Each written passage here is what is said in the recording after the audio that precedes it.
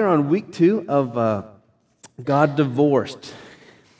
We spent last week talking about the way that most of us live our walks with Jesus as if we had divorced Him. It's this idea that we find ways to make boundaries and separations, because what happens in marriage and in relationships, when we lose control, when we lose our ability to get what we need from the other person, and we lose our understanding of how to give that person what they want from us, things get messy. And that is often when we begin to pull back.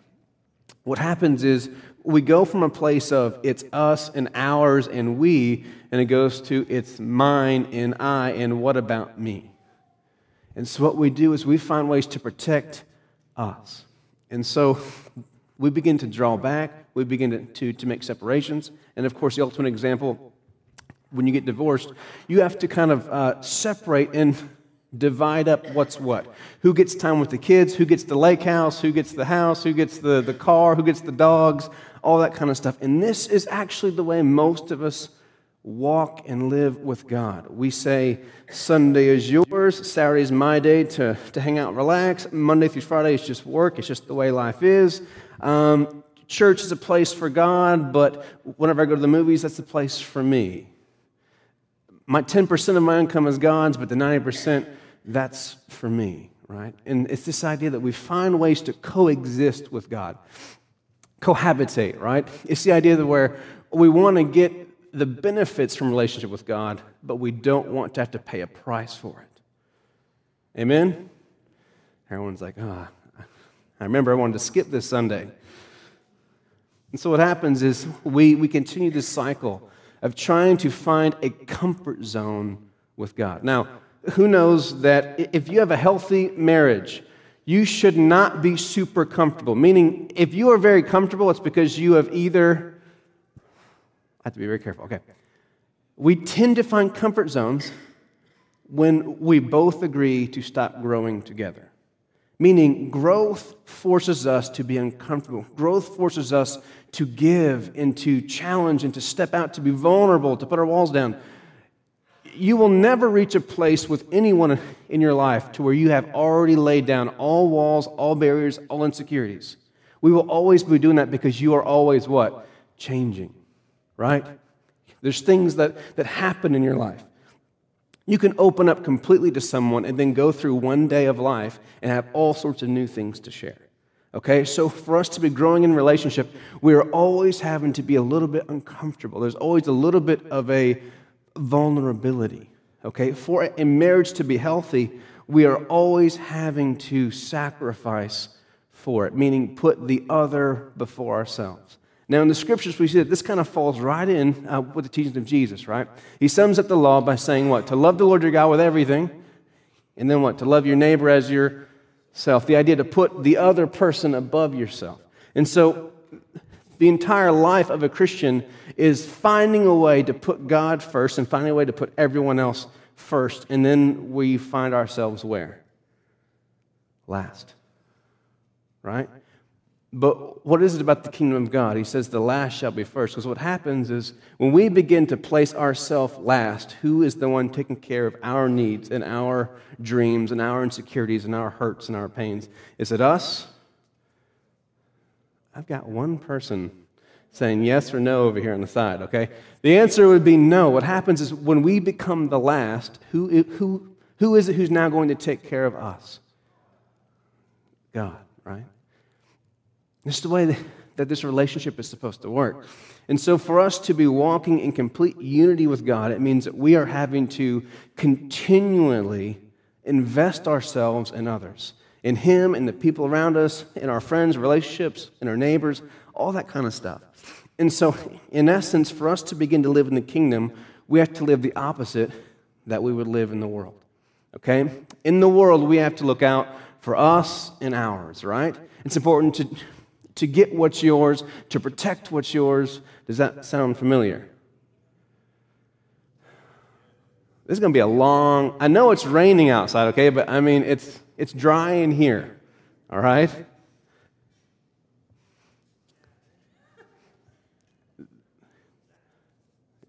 Right, Matthew.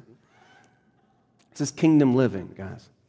And so what's going on here in this whole thing with God is that we have to understand that the entire point of this existence, okay, like everything that you know, okay, time, matter, who you are, the things you feel, see, touch and smell, all of this exists for one purpose. It is culminating to one destination, which is what? The union with God. Right? It all starts where God creates us. He creates creation, and he says what? I want to be close to this person and to this place. And then things get messed up, and now we're heading to what? The union of heaven and earth. This idea to where we will be brought into full connection, full unity with God. The analogy, the metaphor used is marriage. And so it's the idea that the bride of Christ, meaning that all of us are being prepared for full intimacy, for full face-to-faceness, if you would, with God. So what happens is that we are in a place of preparation. This life is supposed to be a life of learning what eternity will be like. We are learning here in this world how to live with Him, how to put Him first, how to have this complete life of complete union in marriage with God now. Most of us live as if this time, okay, your 60, 70, 80 years, right, is kind of your time. And then eternity is what? It's heaven, it's God's time, right? You guys have the picture of bright lights and harps and clouds, right? I mean, you don't really have a whole lot of interest in that, right? So you're kind of like, so I get these 70 years, and I get to watch the hogs, and I get to have my boat, and I get to go to the lake, and I get to do my thing, and then he gets the rest of our eternity, we'll have to sing these stupid songs and float on clouds.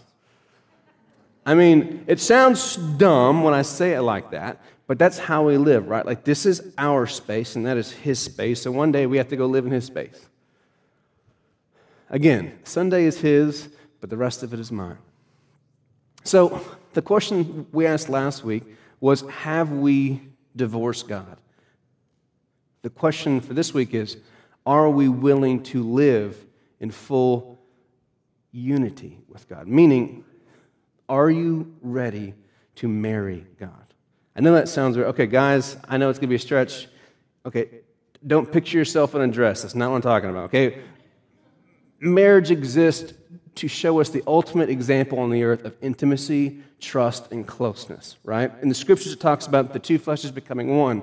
It's the closest thing that we can understand the type of relationship which He desires with us. It's this idea that the two would become one in such a way that they would get lost in each other. That at one point it was very easy to tell the two apart, but when they come together, they will be so close that they will begin to intermingle and become one. They get lost in each other. So the question for this morning is, are we willing to get lost in God? No volunteers. Still no volunteers. 2 people. Awesome. We are ready for this. All right, if you guys have your Bibles, let's go to the Gospel of John, chapter 15, verse 4. The Gospel of John, chapter 15, verse 4. I will be reading from the Message Bible. Eugene Pearson, he's the one who kind of authored this. I used to hate the Message Bible. I used to think it was just like the worst thing in the world. Then I got to know who this person is, and I thought, oh my goodness. And so this is a great tool for us. I wouldn't make this your only reader, if you would, like the only translation you read, but it is such a rich translation. What he's doing all the hard work for us. Okay, so he is someone who's gone through all of the, 12 years of training, and having learned all the languages, the grammar, the context, the historical context. And so what he does is he takes the passage and he pulls everything out of it, which it would take us all these resources, okay, these piles of books and appendages and all these kind of things. It would take us all this time just to get what was really being said. He does it for us, okay? So, the Message Bible, chapter 15, verse 4 is what it says. Live in me. Make your home in me, just as I do in you. In the same way that a branch can't bear grapes by itself, but only by being joined to the vine, you can't bear fruit unless you are joined with me. I'm the vine, you are the branches. When you're joined with me and I with you, the relation, intimate and organic, the harvest is sure to be abundant. Separated, you can't produce a thing. Anyone who separates from me is dead wood, gathered up and thrown on the bonfire. But if you make yourselves at home with me, and my words are at home in you, you can be sure that whatever you will ask will be listened to and acted upon. This is how my Father shows who he is, when you produce grapes, when you mature as my disciples. I've loved you the way my Father has loved me. Make yourselves at home in my love.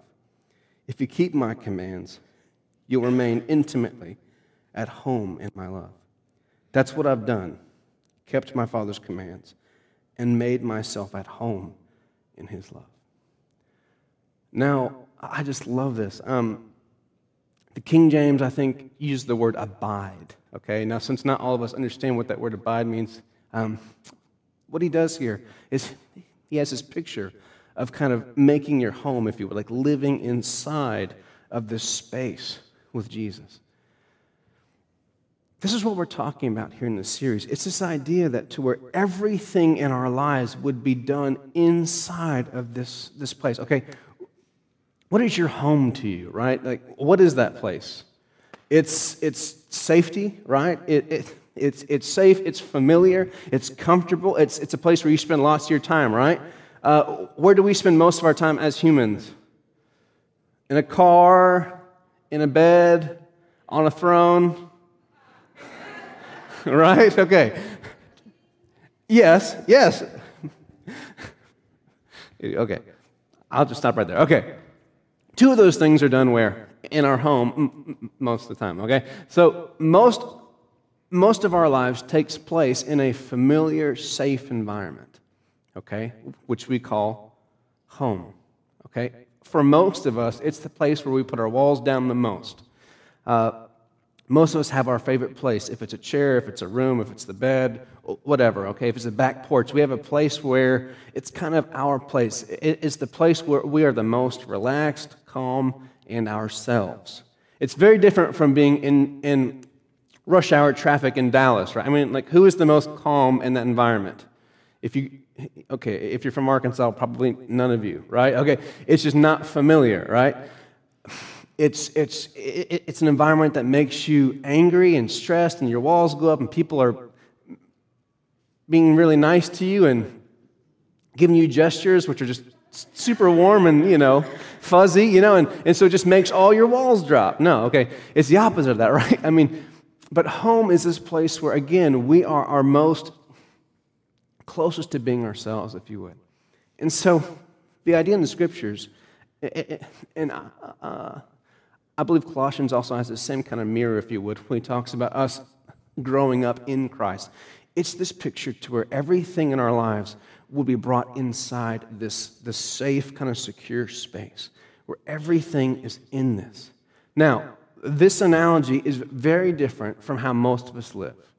Would you agree? Okay.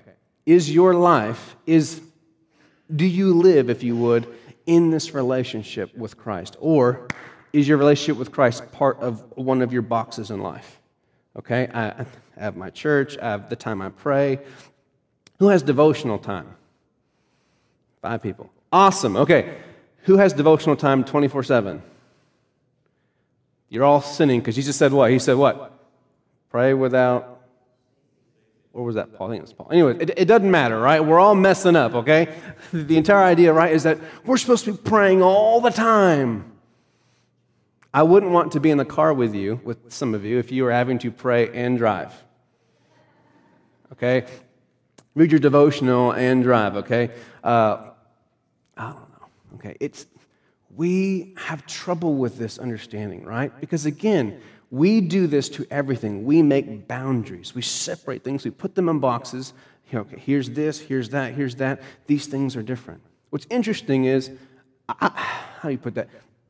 I personally believe it's one of the ways that we are image bearers of God. We see that one of the first things that God does before he even creates us is he makes boundaries, right? He has land and sea. He has light and darkness, okay? It's this idea of putting things in their place.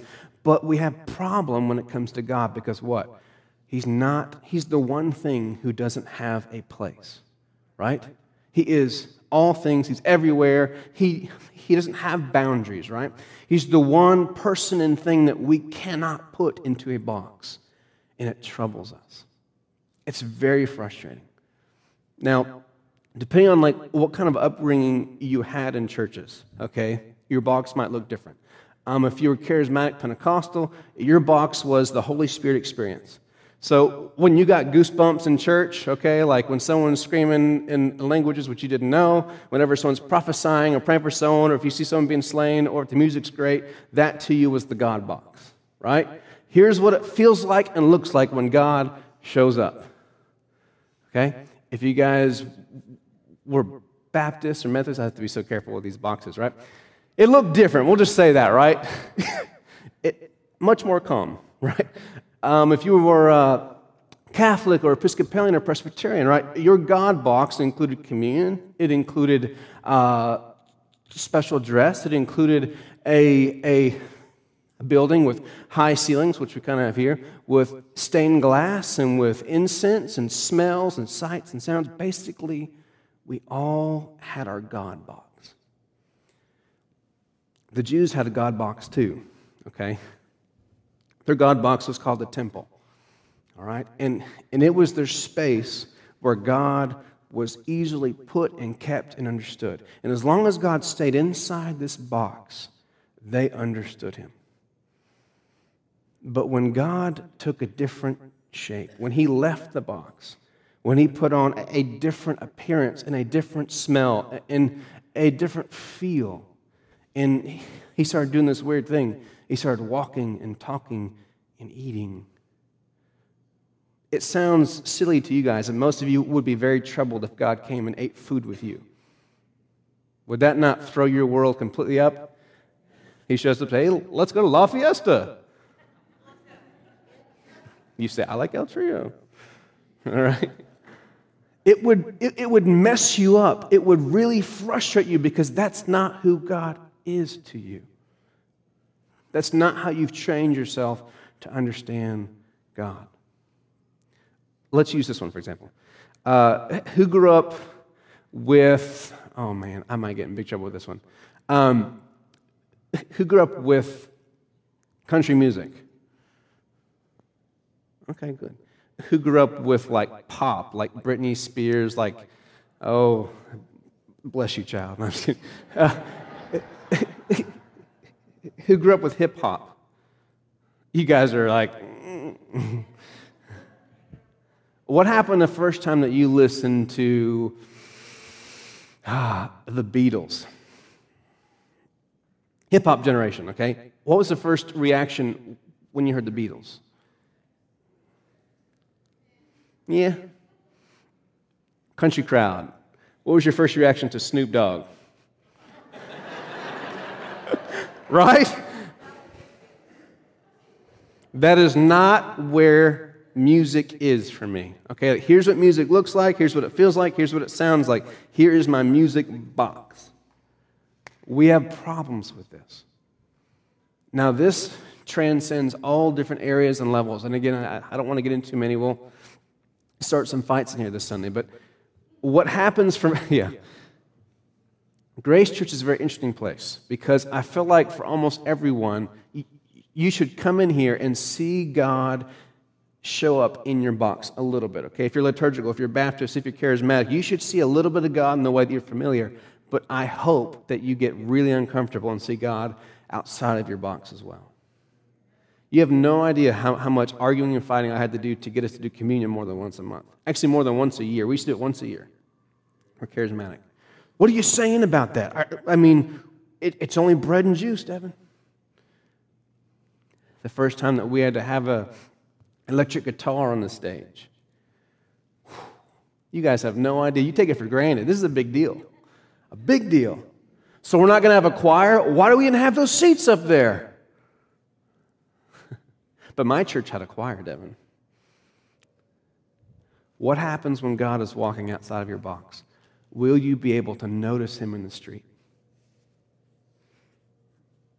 One of the things I see in marriage counseling is that when the two people have started to separate, when they have decided that it's time for them to look out for themselves, it's time to protect their interest, their future, their money, their kids, whatever. When they start to separate, one of the things that's very interesting is when you ask them questions about the other person, how many of the answers are wrong? They stop knowing each other. It's a very interesting thing. Simple questions, okay? What kind of music does, he like to listen to? What kind of hobbies? What, I don't know, all sorts of different questions. And again, it's so interesting because the reason that they're unable to know each other is, again, because they have assumed that the other person is the exact same as when they got married 20 years ago, 15 years ago, 5 years ago. And they are not. Now, we're not talking about God being this God who's always changing. We'll talk about that some other Sunday, and that'll be a whole different thing. What we're talking about is the fact that most of us have got to know God in a certain setting, in a certain box. And the problem is with Jesus following, right? It's an active, constant, daily choice. The problem with following Jesus is what? He doesn't stay still. One of the first things that you will find with following Jesus, which will make you have to rethink your choice, is when he starts to do things and act in a certain way and show up in places that you are not comfortable. For example, who here knows what was the number one complaint that the Pharisees always had about Jesus? Sabbath? What else? Who he ate with. He was always showing up where he was not supposed to be. So you eat with tax collectors? So you eat with sinners? So you let this woman who's a prostitute come to your table? You let her touch you?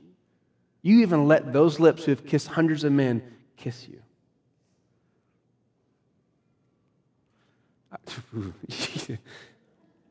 Getting uncomfortable yet? One of the things that bothered me so much as a charismatic child, I guess, whenever I started to grow up and I really started to say, Lord, I want to know all of you. I want to know you deeper, more intimately. I'm willing to have my boxes shattered, okay?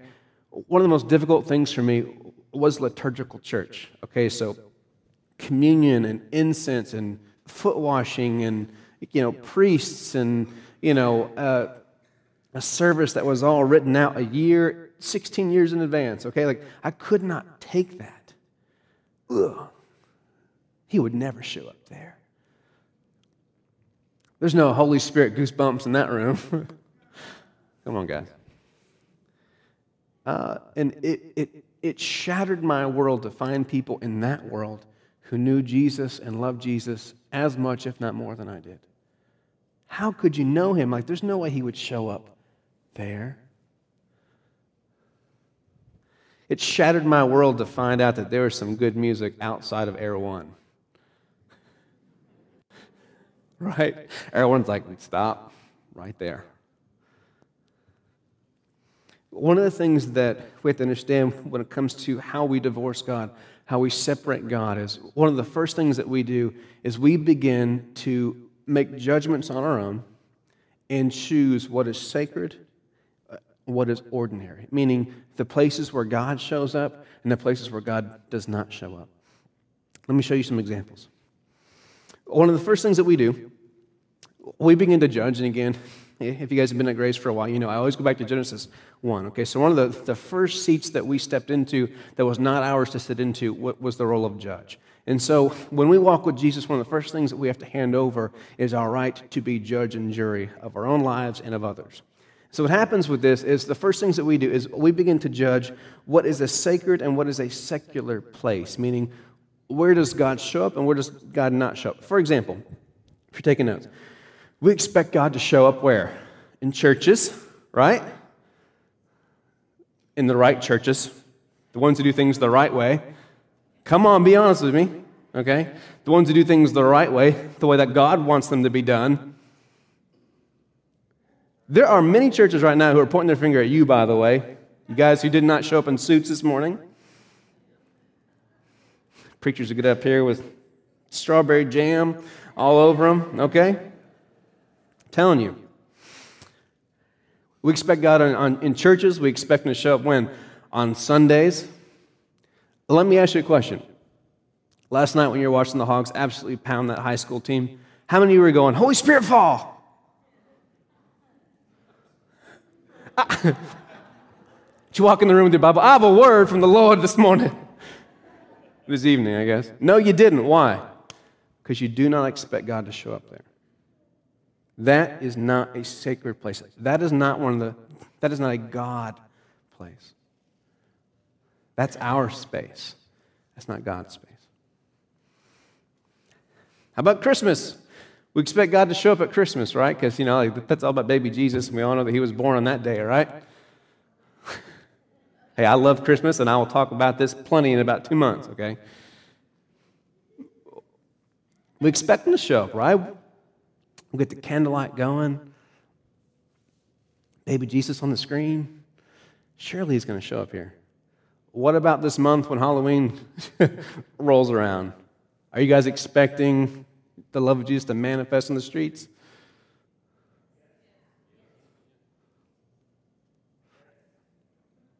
Okay. Are you going to be doing it?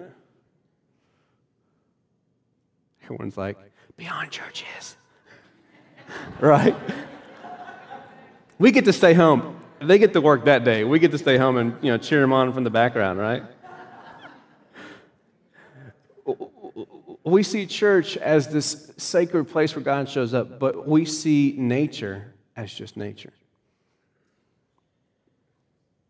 Some of you, a few of you, when you guys go fishing, when you go hiking, when you go outdoors, you've learned that it is a sacred place for you. You've learned it's a place where God shows up for you. You've learned it's a place where you see God, okay?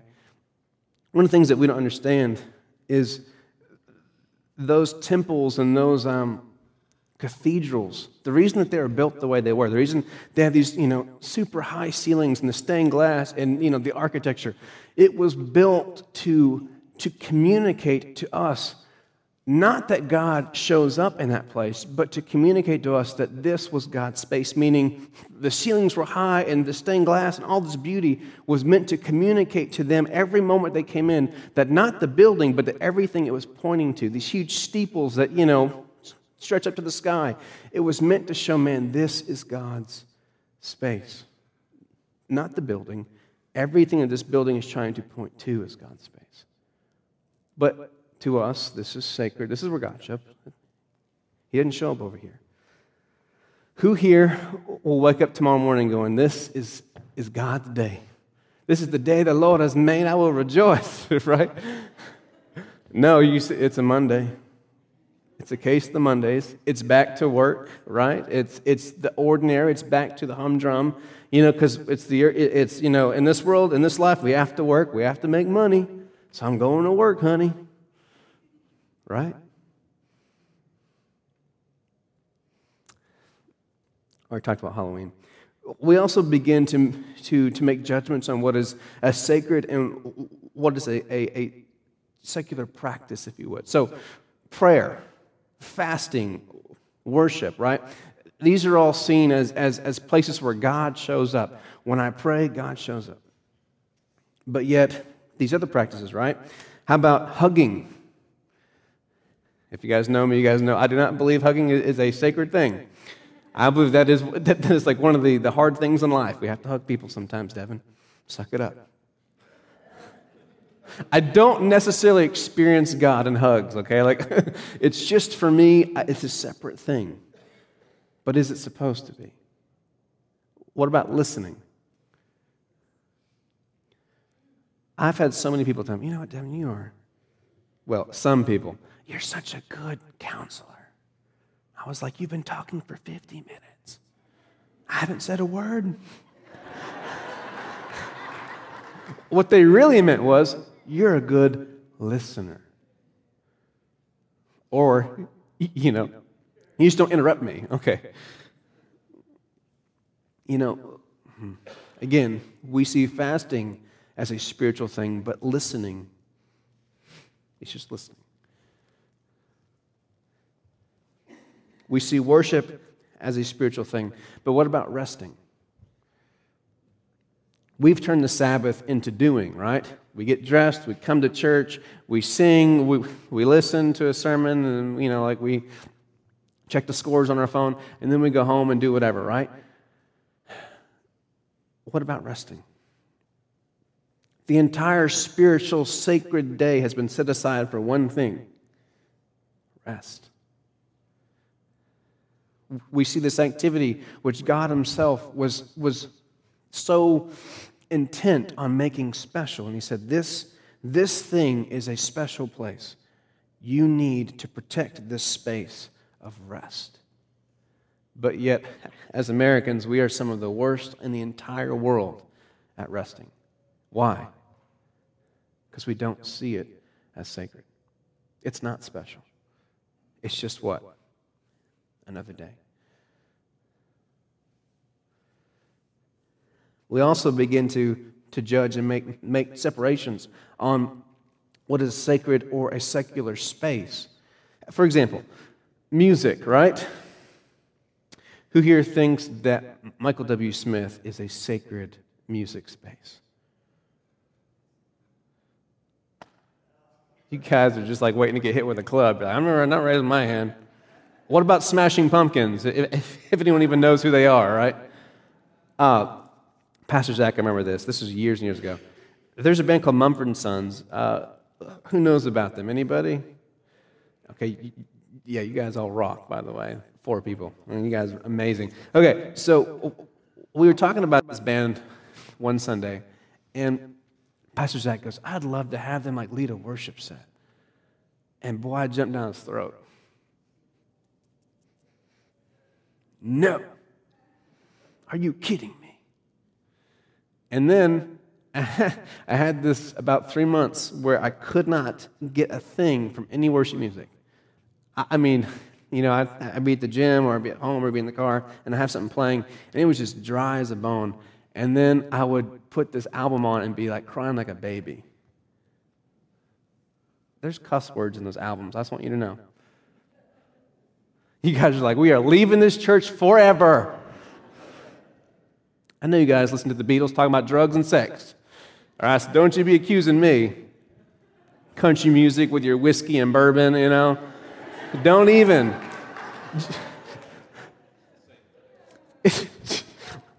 Just because the country music doesn't sound as bad when he has a twang to his voice, okay? Talk about the same things, okay? Goodness gracious.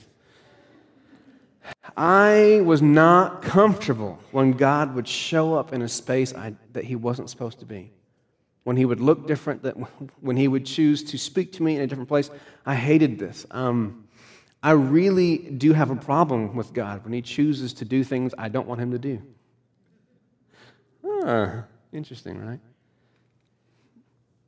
I started to find God showing up in all these very odd, weird places, and I did not like it. It made my religious self very angry, very angry. And so me and Pastor Larry had so many late night talks about this. Okay, is it possible for God to show up when you're, in this place or in this space or, whatever? And it was so frustrating. And what happened to me was the more that I began to get into the Gospels, the more I began to see that the very reason that His own people, that the Jews rejected Him, was this exact same reason. When He would not show up, act, speak, live, dress the way that they wanted Him to, they would not receive Him. And it might sound like a stretch, but most of us, you are divorcing and separating yourselves from life with God because you are not willing for Him to show up or to be with you in that space. For example, we took this trip to San Antonio. Again, a sign of a healthy marriage is when 2 people are not willing to have any space that isn't shared. I didn't say that's a smart thing. I said it's a healthy thing. The original plan was for me to get a rental car and drive down on my own this weekend. I said, honey, I don't want to be away from you. We want to hang out together and, have a family time. If I had a time machine, I would go back. I would tell that self of mine 3 days ago, don't be a fool. You can text her, you can Skype, whatever. Sometimes there is a discomfort, there's a messiness, it's uncomfortable to encounter and to share space with God that we are not used to. But it is a beautiful, powerful thing. In this passage here in John 15, that our lives, that we would live in, that we would abide, that everything that we do would be done, if you would, in tandem, in essence, holding hands with God, that we would take Him and follow Him into every area of our lives. An example, it's much easier for you to put your work hat on tomorrow, okay, to get your mindset ready, your emotions ready, and just to go to work tomorrow. That is far easier. But the heart of God is that you would go into work and be fully present with God every second of the day. It's not saying that you would pull it off, okay? It's not saying that you wouldn't have those moments where you behave like you're at work, right? If anyone's honest, right? Where you get angry at people, or you think thoughts you shouldn't think, or you do something you shouldn't do. It's easier to just separate, this is work and this is God's space.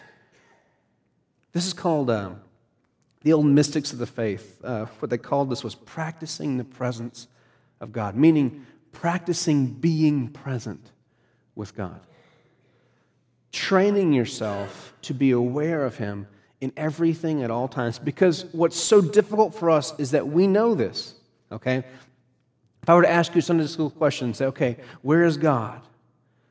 Is there anywhere that God is not near you? If I go to the 4-year-olds and I ask them this question, okay, is God always with you? What are they going to say?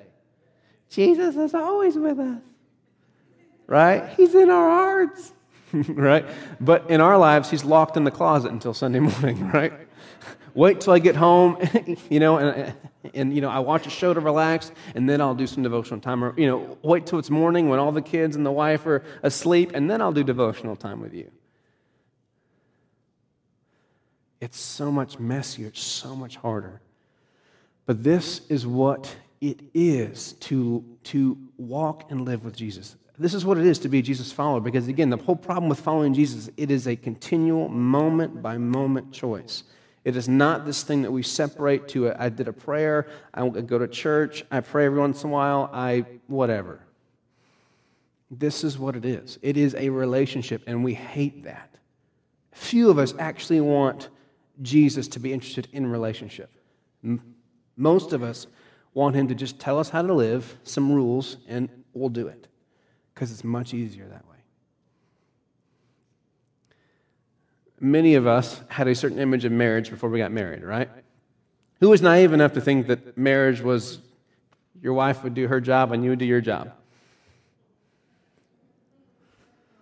Yeah. Do we have any newlyweds I'm going to pick on? No, okay. You find out really soon it's not that clean.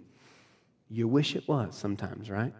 That we could just, here's what you do, here's what I do, here's things we share, here's things we don't share. Honey, here's your closet. Here's my closet. Your clothes go in that closet. Yeah. Closets, all the closets. Okay, I got you. Now, here's the question, okay? What really is sacred? Okay, so we're talking about the ways we separate God, but what really is sacred? What do the Scriptures, what does Jesus show us truly is sacred? Here's the first thing you guys take notes. Time. Time is sacred. Time is our most valuable commodity. How we use the portion we have will determine eternity. In this life, God and our relationships are only touchable in the present. That's all pretty weighty, but I love that last line. What I love and hate about life, if you would, is that the things that matter the most are only accessible in the present. Does that make sense to you? Okay. When I am next to my wife, okay, that is the only real moment when I can fully access her. Okay, like in the present. If I have the most troubling thing going on at work, it does not matter. If I want to be present with her, I have to choose. Am I going to be over here? Am I going to be over there? Your present moment, okay, right now, this moment, you have a choice. Every single second is a choice. Where will I be? And you can physically be one place and truly be another place, right? Right? I hate this. My kids have taught me this more than anything. I hate it. Realizing how quickly they grow. Just, it makes that reality hit you, right? What do I really remember of my child's, 5 years, 15 years, 20 years, right? How present was I? And with my kids, learning that they had learned, if you would, that to get my attention, they had to take their hand and put it on my cell phone and then talk to me first. How awful is that? What's so hard about God is that He chooses to confine Himself with you into one place, in the present. That's exactly where He is. But we always want to push Him off to a different space. I'll spend time with you then, or I'll see you on Sunday. I'll see you in my devotional time. I'll talk to you here. I'll talk to you there. Well, whatever. The problem is God is accessible, and He desires to connect with you in the present. The people in my life who have been the ultimate examples of what it is to be mature, to walk with God, are weird human beings. I'll just be honest with you. You guys are like, well, okay, it makes sense with you.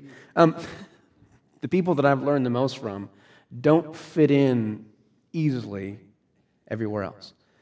It's almost like they're absent-minded. It's almost like they're somewhere else. What's his name? Bel Eid. He's a spiritual mentor of mine from Algeria. The first time I met him, I was supposed to pick him up in a car and take him somewhere else, and I couldn't wait. And, I had all these ways that I was going to wow him and, impress him with, how godly I was, okay? And so I'm sitting here in the car, and he walks out the car, and he opens the door and sits down. And so I start in with my, spiel. Hey, here, look how awesome I am. And I realized about 5 minutes in, he's not even looking. He's looking out the window, and he's muttering to himself. And I'm thinking, okay. And I realized he's not even talking to me or about me. He doesn't even really know I'm there yet. He had said hi, he was nice. I didn't realize he was in a conversation still. He hadn't stopped it. Oh, he's just talking to Jesus. No, really. He's talking. And I thought either he's really close to God or this guy is psycho. But I found out that some of these people who I saw something different. I saw God in them in a way I didn't see in others. They had learned to prioritize being present with God over everything else. Now, I'm not talking about the fact that, you have to walk around talking to God audibly. Oh, hey, Jesus, how are you doing today? Oh, thank you. I love this shirt too. I'm not saying that, okay? It doesn't have to look that way. It's training yourself to just be aware that they're around, okay? With my kids, okay, I can tell if I'm being present if I turn around and I realize that the house is on fire, I probably haven't been present, right? Oh, look what's happening. Okay, great. I don't have to necessarily track my kids and hold their hands and be like, you look at me, we're going to be present in this moment together. Okay, that's not how we do it. Okay, but I know when I'm present with them, when I am sensitive to where they are. If that makes sense. I'm aware of what they're doing. I'm aware of how they're feeling. I can just tell. Again, I don't even have to be face to face. I can just, in the same room, I can just tell. I am actively paying attention to them, fully paying attention. When I have my phone out, I'm doing this, okay? All that kind of stuff, okay? I'm not able to fully connect and to be present with him. And again, this is how we are to understand what it is that God is after. Yes, it's great that you tithe, it's great that you pray, it's great that you, fast, whatever, okay? What God is wanting is all of you. And what this means, this being present thing, is again, it's a moment-by-moment choice and practice. Second thing, which is sacred, is work. Everyone's like, work? Work is how we utilize the time, strength, and the abilities that God has given us. Where and how we work reveals how we see God and how we see ourselves. Did you hear that? Where and how we work reveals how we see God and how we see ourselves. I'll just let that sink in. We're going to have an entire Sunday just on work, okay?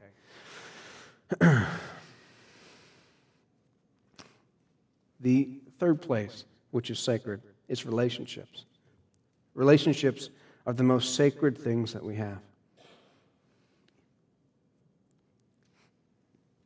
They're here that we should always evaluate. It's here that we should always evaluate the worth or the wealth of a man. You know, if you want to know how much God has blessed someone, don't look at their house or their car or their finances. He can and He does bless us in those places too. Look at their relationships. Look at the marriage. Look at the kids. Look at close friends. Look at the way they treat their neighbors and strangers. And I used to, oh my goodness, one of the reasons that we do church this way is I could not stand the way that I was trained to treat people as a minister. I couldn't stand that we were taught to have our own parking spot and to not chat in the foyer and to not, waste time. We go from our house to the office to the stage to the office to home. And, we'd have a guest minister who'd come in here and, they would just treat everyone like junk. Oh, they'd talk to me and they'd talk to Pastor Larry. Oh, yeah, we're all best buds. But they wouldn't talk to anybody else. If you haven't noticed, they don't come here anymore.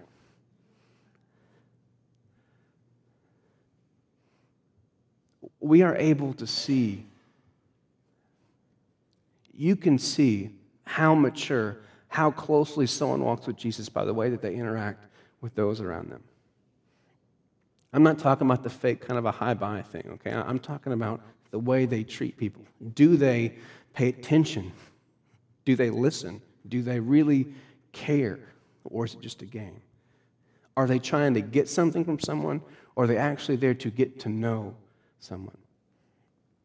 Bishop Duku will be here, I think around December, and I love the way that he acts, okay? When we ever have a conference or something with other ministers, he's not rude. He just doesn't seem interested with them. Yeah, how you doing? Yeah. He always goes straight to the kids. He always goes straight to anyone who's sick. He goes straight to Sean, who has autism, and he's hanging out with them. I love it. The way that you interact with all the relationships in your life, starting with God, the way that you prioritize, you invest your life, do you live with separation, with borders in your heart and with your time? Are you only going to live, spend so much time here or there? As a pastor, I have been taught that the most efficient, the most effective way for me to pastor is not to ever have coffee or lunch or breakfast with anyone. And I will tell you this, it is the biggest consumption of time in my week.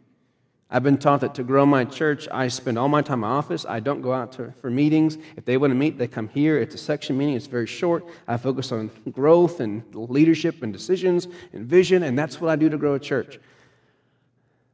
I create separation and boundaries on my life and my time. Now, there's wisdom in these things in some places, but we are not to live this way. The way that we are to live is without separations and boundaries in the area especially of relationships. There are not people that we invest in and people we don't invest in. There's not people that are worth talking to and people who are not worth talking to. I cannot emphasize this enough. I don't care how many giftings or how sinless the person is, all this kind of stuff. You can tell how closely someone walks and chooses to follow God by the way they treat people. That simple. Because for us to live in complete marriage with God, to live in intimacy with Him, to truly choose to follow Jesus, it means to give God everything, to love Him in a way that everything, like there are no separations, there's no limitation to what God has access to in my life. And secondly, there's no limit to what I will pour into my neighbor. because I will love them even more than I love myself. Amen? Let's all stand.